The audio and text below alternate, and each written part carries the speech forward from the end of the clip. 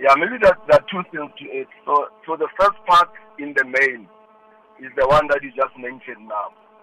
But the second part, which is part of the letter that he wrote, was to mention taxpayers' information. You'll remember that he made some allegation about British American tobacco. On the basis of that, we took action, and I'll explain quickly how it works. So, in terms of Chapter 6 of the Tax Administration Act, Section 4 of the Customs Act, and the oath of secrecy that every Sars employee signs, an employee cannot during his working period or after his working period go out and disclose Sars confidential information about other taxpayers or Sars internal matters. So on the basis of that, that is part of the criminal offense. So there are two things. So we're suing him. Actually, we have already taken him to court. We are not intending, and we have also opened a criminal case against him. Now he made allegations, Sakina, that the Sars commissioner has caused it to issue false and incorrect information to the public.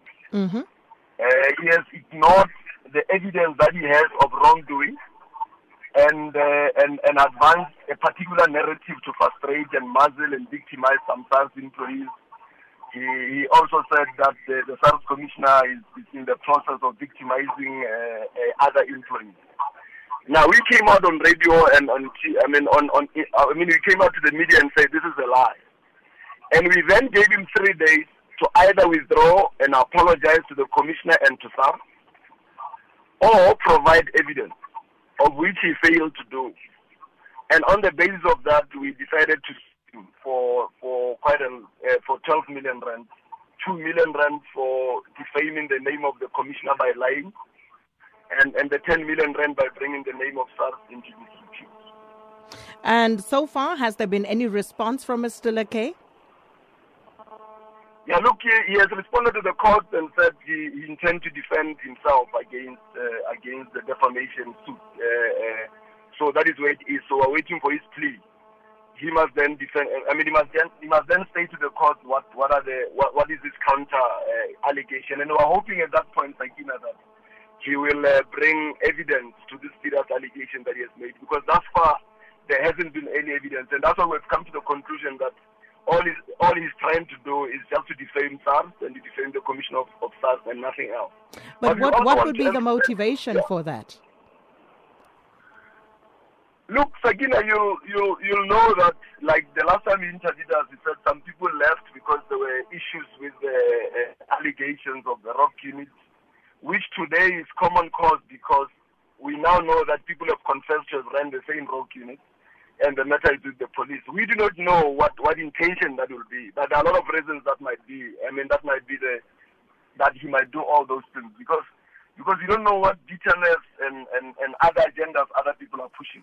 And that's why we're doing everything in our power to make sure that we are forcing him to bring evidence so that as Sars we can deal with those people that is alleging to have done particular things. And what is very important for us, Sakina, is that the law gives us power to deal with anybody who can threaten or who can create a possibility where Sakina's tax information can be disclosed outside to the public.